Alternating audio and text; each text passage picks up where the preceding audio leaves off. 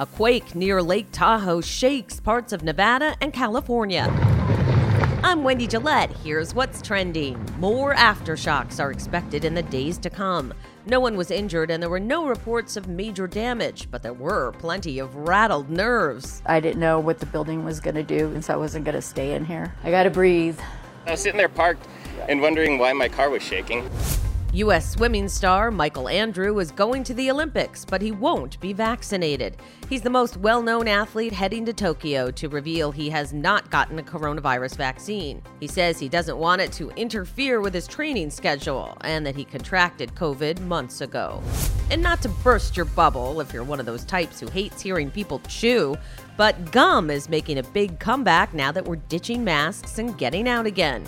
New data shows 15 million more packs of gum were sold in May compared to January.